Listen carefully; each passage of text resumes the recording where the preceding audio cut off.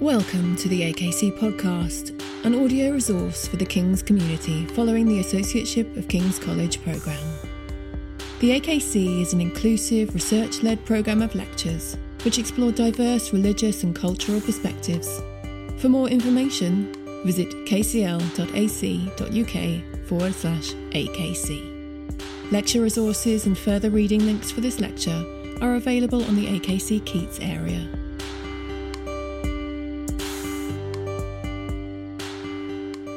In April 2019, a bunch of XR activists occupied the Shell building, which you'll see here. It's the Shell building, which you've probably seen on the other side of the river.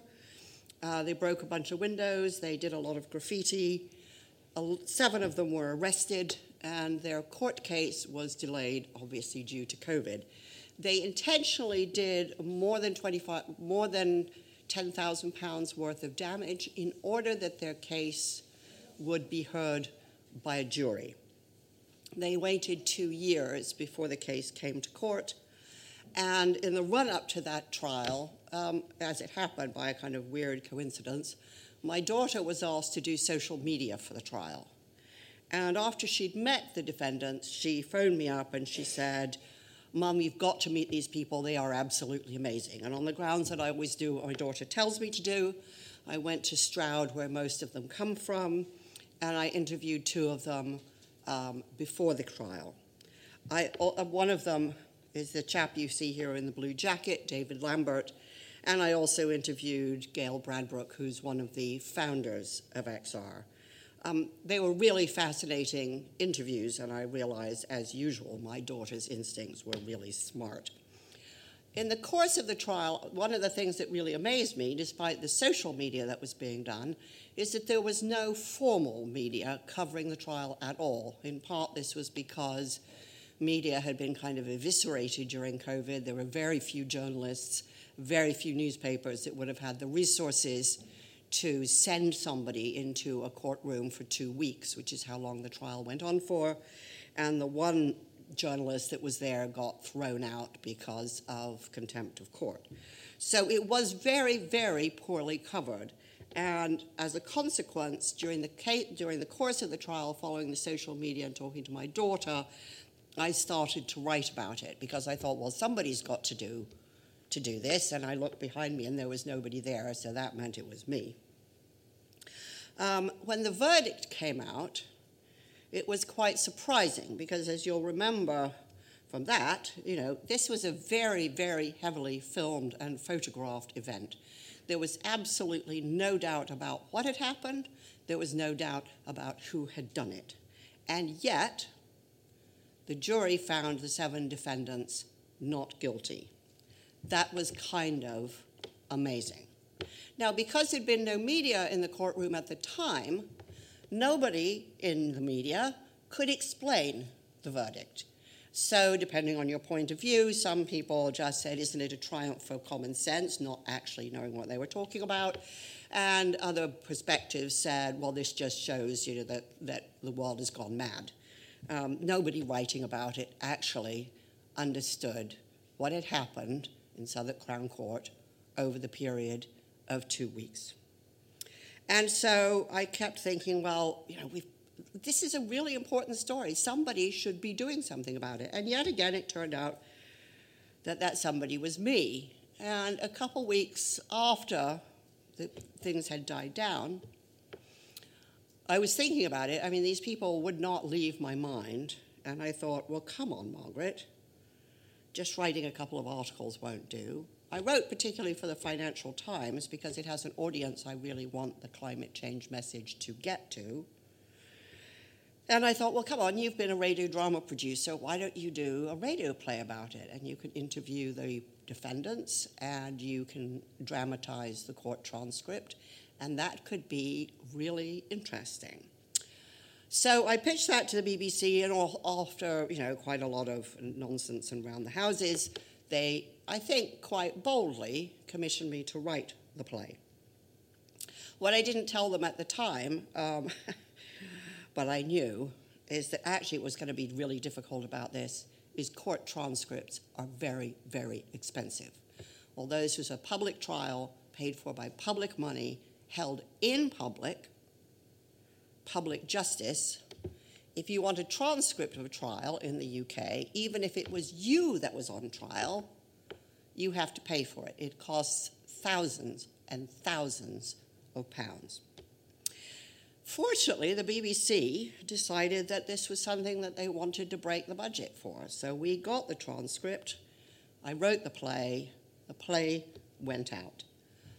It was very, very well received. Everybody, the higher-ups in the BBC thought it was fantastic. They were very proud of it, and the audience response was incredibly positive. I think it's very underestimated how much support there is, in fact, for XR in this country. So that was great.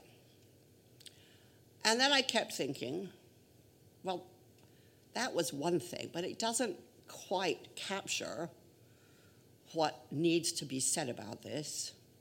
There's a much bigger audience for this, and there's an awful lot of a 2-week trial that doesn't make it into a 44-minute play. So I thought, well, why don't you try writing it as a stage play? So I thought, okay, but if I write it as a stage play, then what? So I reached out to my pals at Bath Spa University, which has a drama department, and I said, so here's the thing. I've got this radio play. I'd like to write a longer version. If I wrote the longer version, could you and your drama department do a public rehearsed reading to see if it actually works? Is it worth virtually 2 hours of stage time? Because I don't know, and there isn't really any way to find out except to do the damn thing and see if it works or not. Much to my amazement, because with all due respect to Claire, universities are usually pretty slow in making decisions. About a week later, I got an email saying, sure, how about the performance on the 14th of June, which meant that I had very quickly to write the darn thing. Anyway, I did. We did the public rehearsed reading. The Bath Spa University, God bless them, threw a lot of money at it. So we had not drama students, but professional actors in all the main parts. And the play sold out, which was kind of interesting because I didn't know, does anybody want to go and see a play about climate change? Sounds kind of miserable, doesn't it? But actually, I learned something, which was the answer was yes, they really did. I invited a number of theatre producers to come and see it on the grounds that it was an experiment. I'd be really interested in their feedback. And much to my amazement, 2 producers were extremely interested in the play. Subsequent to that, we've started developing it. My daughter is now a co-writer with me on the project for Bristol Old Vic in a collaboration with Good Chance Theatre. We still don't know what will happen to this project. That's the nature of the beast. It's changing shape quite a lot. We've changed a lot of its tone. Where it goes, we don't know. What we do know is that everybody who reads it loves it and wants to do something. And I think this feeling of I want to do something is pretty much where activism starts in most people's lives. They don't generally know what they want to do, only that they feel compelled to do something. So, is this play activism or is it art? I think it's both. Why? Well, let's think about it from a couple of different angles. First of all, I would have to say, I don't think all art is activism. I know there's a school of art historians that do believe that. I think they have to bend themselves into, kind of twist themselves into knots to sustain their argument. And I would agree with James Shapiro, the historian of Shakespeare, who says if you search Shakespeare as deeply as you like, nowhere will you find an opinion. And therefore, but nobody would argue that Shakespeare isn't art. What is the opinion? What is the political perspective of A Midsummer Night's Dream? I don't know. Shapiro doesn't know. I think you have to go through an awful lot of intellectual contortions to find one. Equally, I know that Whistler's arrangement in black and gray, otherwise known usually as Whistler's Mother, I know Whistler absolutely changed art and painting, but I don't think that he did that as a political act. So just because my play is theater doesn't necessarily mean that it's activism. Just because it's art doesn't mean it's activism, but so not all activism is art. This is a very angry student, angry nurse. She definitely has a cause, but just because she has a cause doesn't mean that she's an artist. So art and activism kind of overlap in a sort of Venn diagram, but they aren't necessarily or inevitably the same thing. So what I want to talk about today is kind of why the story of the Shell 7 became a play, why I thought it was an important form to adopt, and explore a little bit about my logic or reason behind turning what could be seen, and I think heretofore has been seen, as a scientific problem, or a democratic problem, or an ethical problem, into what might be seen as art, or might be seen as entertainment. What's gained when we do that, and what's lost when we do that? And is anything changed? The obvious answer to why a play, I think, is kind of, well, why not? Theater actually has a fantastic, rich, long tradition of being a space in which ideas and arguments and experiences of life can be explored.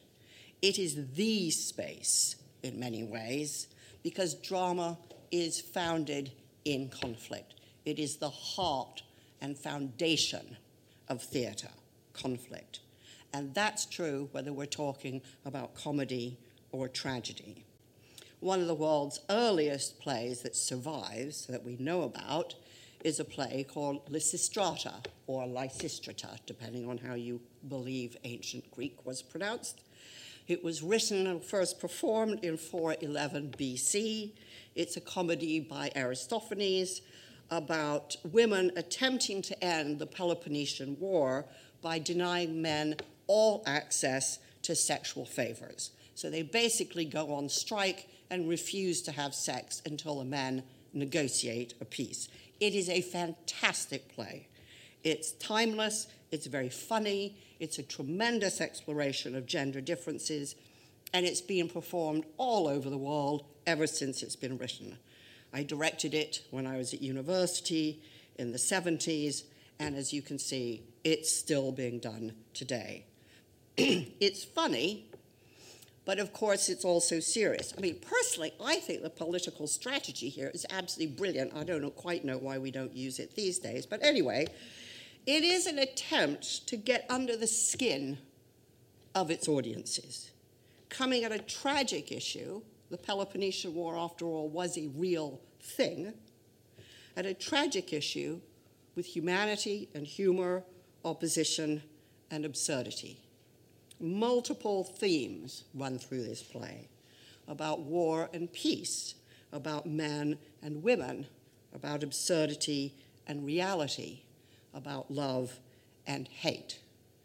Those multiple themes are one reason it's proved so fantastically adaptable for the last 2,000 years. It can morph and shapeshift according to the times and the context in which it's done. Theater is highly adaptable as an art form to the surroundings in which it occurs, which is one reason why there is such a long, rich historical tradition of political theater. The Trojan Women, Mother Courage, Troilus and Cressida, the Marasade, and the musical Oh, What a Lovely War keep returning to the stage because they find new audiences and new meaning every time. It's not just in the news that the new can be found. In many ways, art is the opposite of ruthless pragmatism. Now, that doesn't mean that artists aren't pragmatic. They are among the toughest, most practical people I have ever worked with. But art is a way of experiencing and relaying experience in ways that specifically do not address our pragmatic, economic, self-optimizing selves. Artists want to get under your skin. They want to reach other parts of your brain that are open to feeling, tolerant of ambiguity. They're quite hard to find, these bits of people, sometimes, which is why it requires an awful lot of artistry. It operates in the regions of your mind which are at best open or undefended or at least curious. The reason conflict in drama is so critical is because it draws you in. You start to wonder, who are these people who can't agree? Why don't they agree? What's the issue? Where do I stand? What do I believe? Questions to which there might not be complete or perfect answers, just like life. I remember a couple of years ago going up to Islington to see a production of Ibsen's The Wild Duck, and it's an amazing play. Ibsen is an amazing playwright, another one of these great old writers that keep coming back and back and back because they keep asking us questions we still don't have answers to. And one of the real delights of seeing the play wasn't just the play, it was walking to the tube station afterwards behind a gaggle of people who were just arguing about it all the way to the tube. That's one of the things art can do. It creates a safe space in which to have those arguments with your friends. Now, the climate crisis is often referred to as a war, certainly as a conflict. A war perhaps against fossil fuels, against big business, against ignorance, against vested interests, between the rich and the poor. It's certainly a topic large enough and critical enough to encompass any number of protagonists and arguments. And yet, as I kept thinking about the Shell 7, the thing that really struck me was, here was the greatest single theme possibly in human existence, and nobody had written a play about it? I mean, there were, to be fair, a couple of plays which were very intellectual, quite convoluted, totally abstract. We've known about climate change for decades, and yet somehow, despite, a lot of intellectual debate, there was no good theater on the subject. It struck me that this was just another piece of evidence, if you like, that among its other catastrophes, the climate crisis has been the greatest single failure in human communication in human history. An emergency threatening the lives of all future generations, not just of people, but of species. And the best we can do is metaphor. We've known the science for half a century at least, and while scientists have inspired scientists to do more research, they have absolutely failed to communicate what the climate crisis means to people. Sure, there's been a big fight about words. Is it a climate change? Is it global warming? Is it a climate emergency? That's been a huge distraction. There's been an explosive discharge of verbiage and data and mountains of generally pretty inaccessible, intimidating research. And all of this has, for the most part, fallen on deaf ears. What we have seen, which I think is really food for thought, is how powerful the status quo can be. Until relatively recently, we have shown a preference for sticking with a miserable present rather than embrace a future of change. We seem up to our neck in the status quo trap, preferring the certainty of failure to the ambiguity of change. Now, it's easy, and it's not entirely wrong, to blame the expensive, very sophisticated climate denialism funded and dispersed by fossil fuel companies and their allies. But I think that's also an alibi. The science community, by and large, has just failed to find a language that reaches people. What was comprehensible has been explained or described in words and pictures so terrifying, so overwhelming, so hopeless that they've proved paralyzing. It shut most people down. Science had the data, of course, but proved incapable of articulating the truth. So what is it about art that's so different? Well, of course, it speaks to our emotions, to our imagination, and to human empathy. But it does two other really fundamental things. Because art doesn't attempt to be perfectly accurate, perfectly comprehensive, perfectly scientific, because in fact, it doesn't aim to be perfect at all. It leaves gaps, empty space where ambiguity resides. Take this poem by W.H. Auden, and I'll just read the first stanza. It's a great poem. I recommend, I think I put in the slides the whole text because it's just a great poem. Where does this journey look, which the watcher upon the quay, standing under his evil star, so bitterly envies? As the mountains swim away with slow, calm strokes, and the gulls abandon their vow, does it promise a juster life? Now, what the heck is this about? Right? Who is the watcher? Why is he standing under an evil star? What's he done wrong? Is it him or the place or the times that he lives in? Why does he envy a journey, and what's he running away from? And just what kind of vow can a seagull actually make? What could they possibly have to do with a juster life? And what does that have to do with the journey? It's hard to imagine 4 lines with more ambiguity, which is exactly what draws us in, wondering. And because there are no answers in the poem, because there's no detail, we put ourselves on this boat as it leaves the harbor. We think about our own moments of sadness and regret, our evil stars, and we envy those who are innocent of such feelings. We've all experienced journeys as departures and loss, probably also of adventure. We know what it is to feel loss and lost.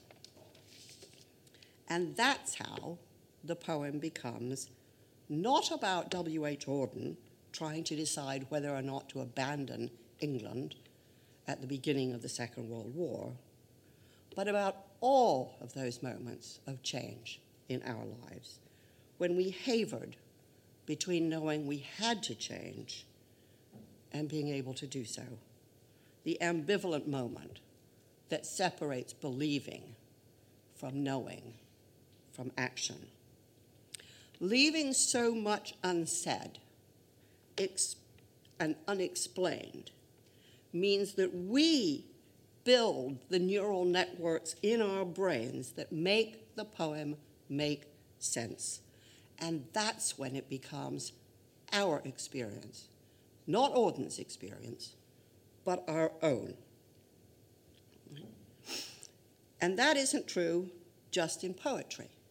Those gaps, that ambiguity, is, of course, why people keep going back to Jackson Pollock over and over and over again, not because he tells you what to think, but because he doesn't. So you have to figure it out for yourself. And as you figure it out for yourself, your experience of yourself changes. Art makes you reach deep down inside yourself, and it makes you think for yourself, to discover ideas and feelings you didn't know you had, creating an experience that is embodied in you.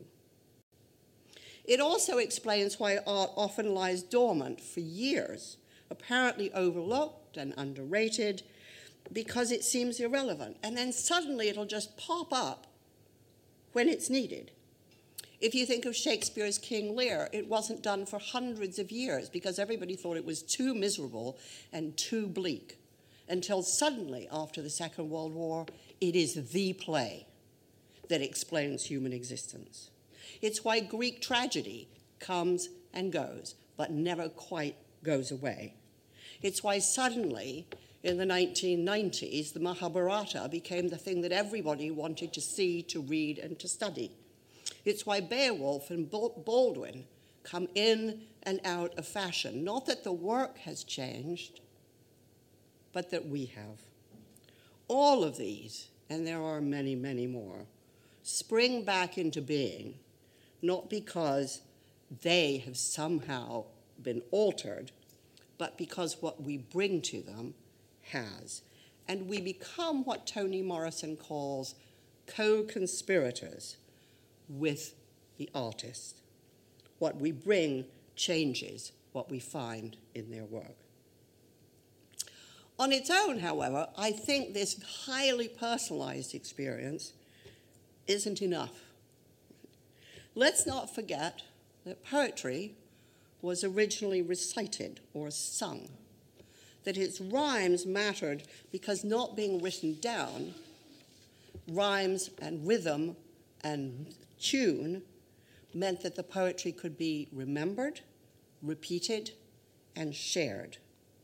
It is still, to a striking degree, in poetry slams and open mic poetry events.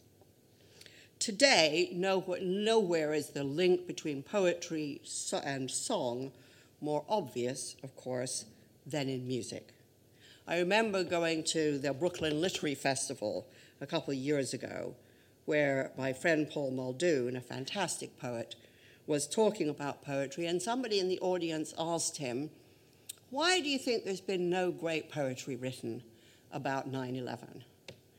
Now, I know Paul quite well, and I knew that what he really wanted to say was, 9/11 isn't actually the worst thing that's ever happened in the world, right? But he wasn't going to say that to an American audience. So instead, he said something much more subtle and interesting and said, well, I think it has. I think if you listen to Bruce Springsteen's The Rising, that is poetry about 9/11. Poetry started as song. Strange Fruit, of course, started as a poem by Abel Mirapel. Right? It became a song, of course, when sung unforgettably by Billie Holiday.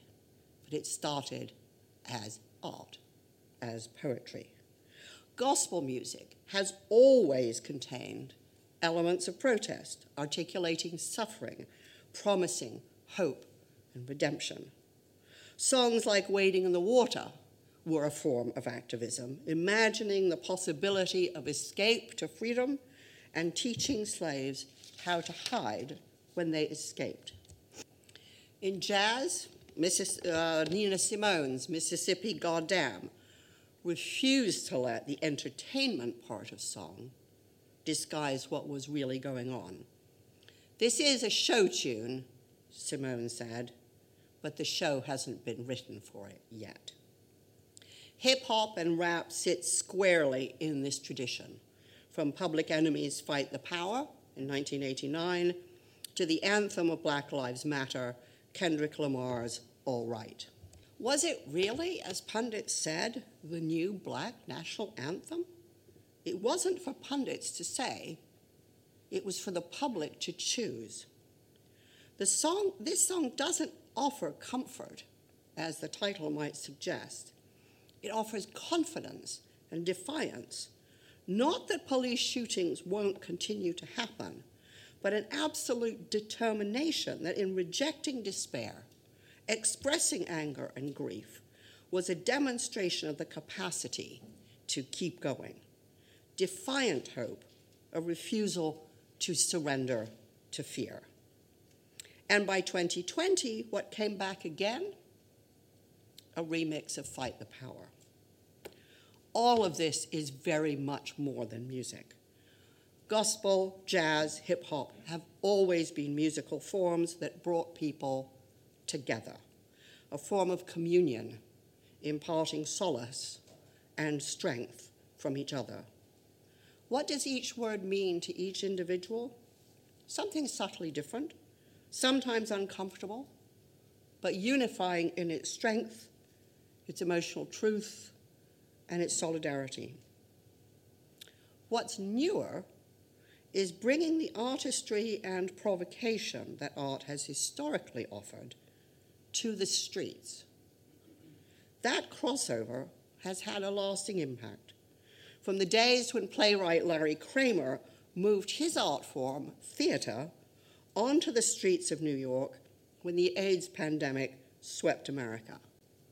Of course, Kramer wrote a play about it, The Normal Heart, recently revived here in London, but then he took his stagecraft to street die-ins at institutions that were actively suppressing information about and access to drug trials, a form of street theater, not as entertainment, but enrolling the public in a public tragedy.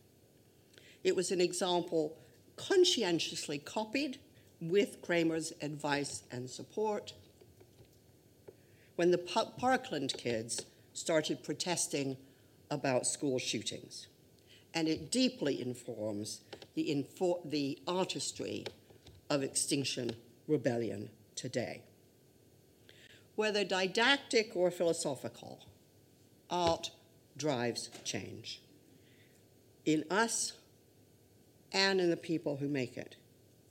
It changes what we know, what we feel, and the stories that live inside our heads. And because they take up residence in our minds, they become our stories, our experience, and very, very much more difficult to get rid of than data. Does it work? All art is an experiment. Nobody knows when they start work on a piece of music or a poem or a painting what it will be or what it will mean to others. Kendrick Lamar said that when he started writing All Right, he didn't know what it would mean to other people who heard it.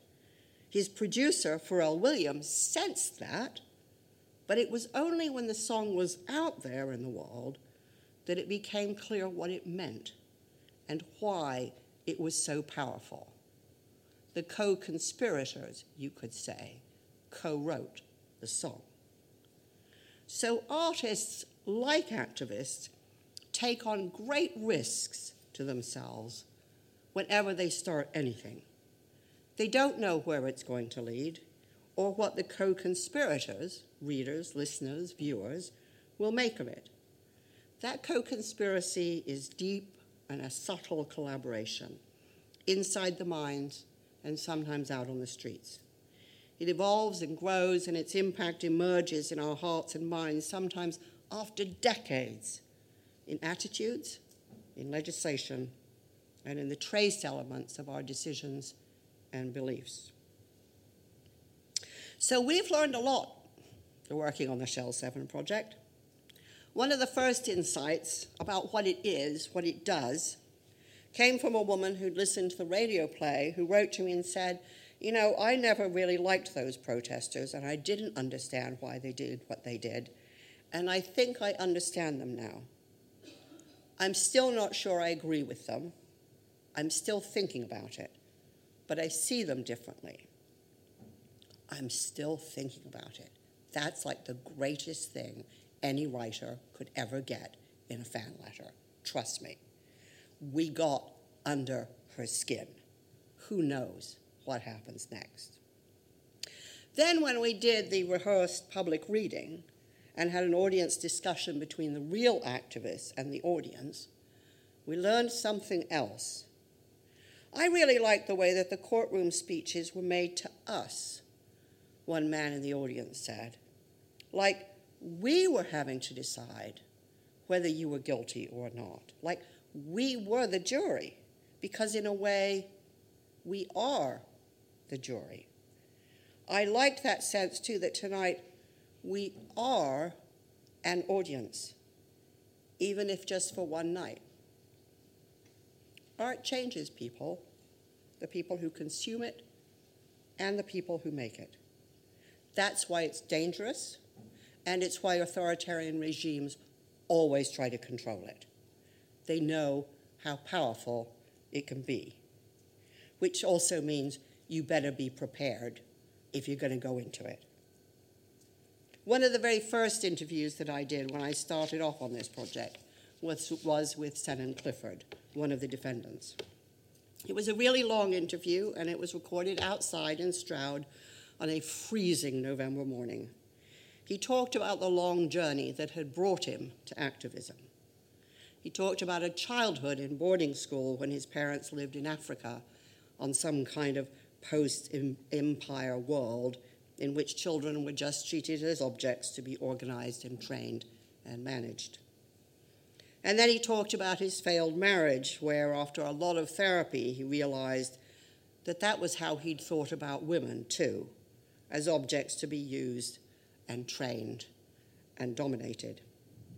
And how he'd come to see this long, continuous line from the dominance mindset of empire to the mindset of male dominance to the industrialized mindset of people dominating nature.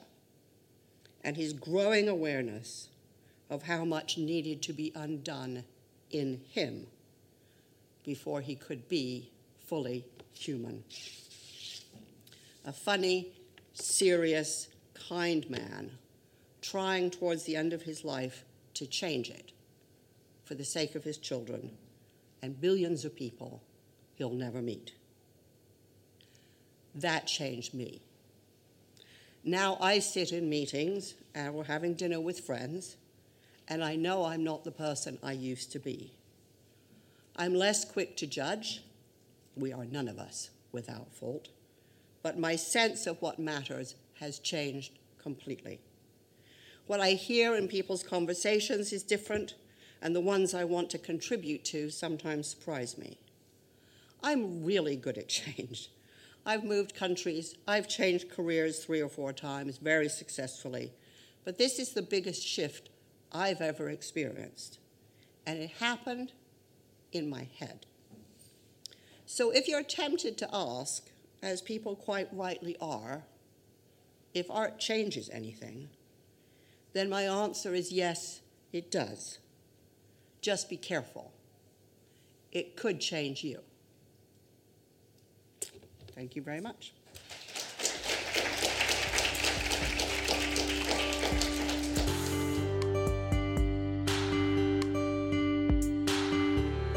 Thank you for listening to the AKC podcast.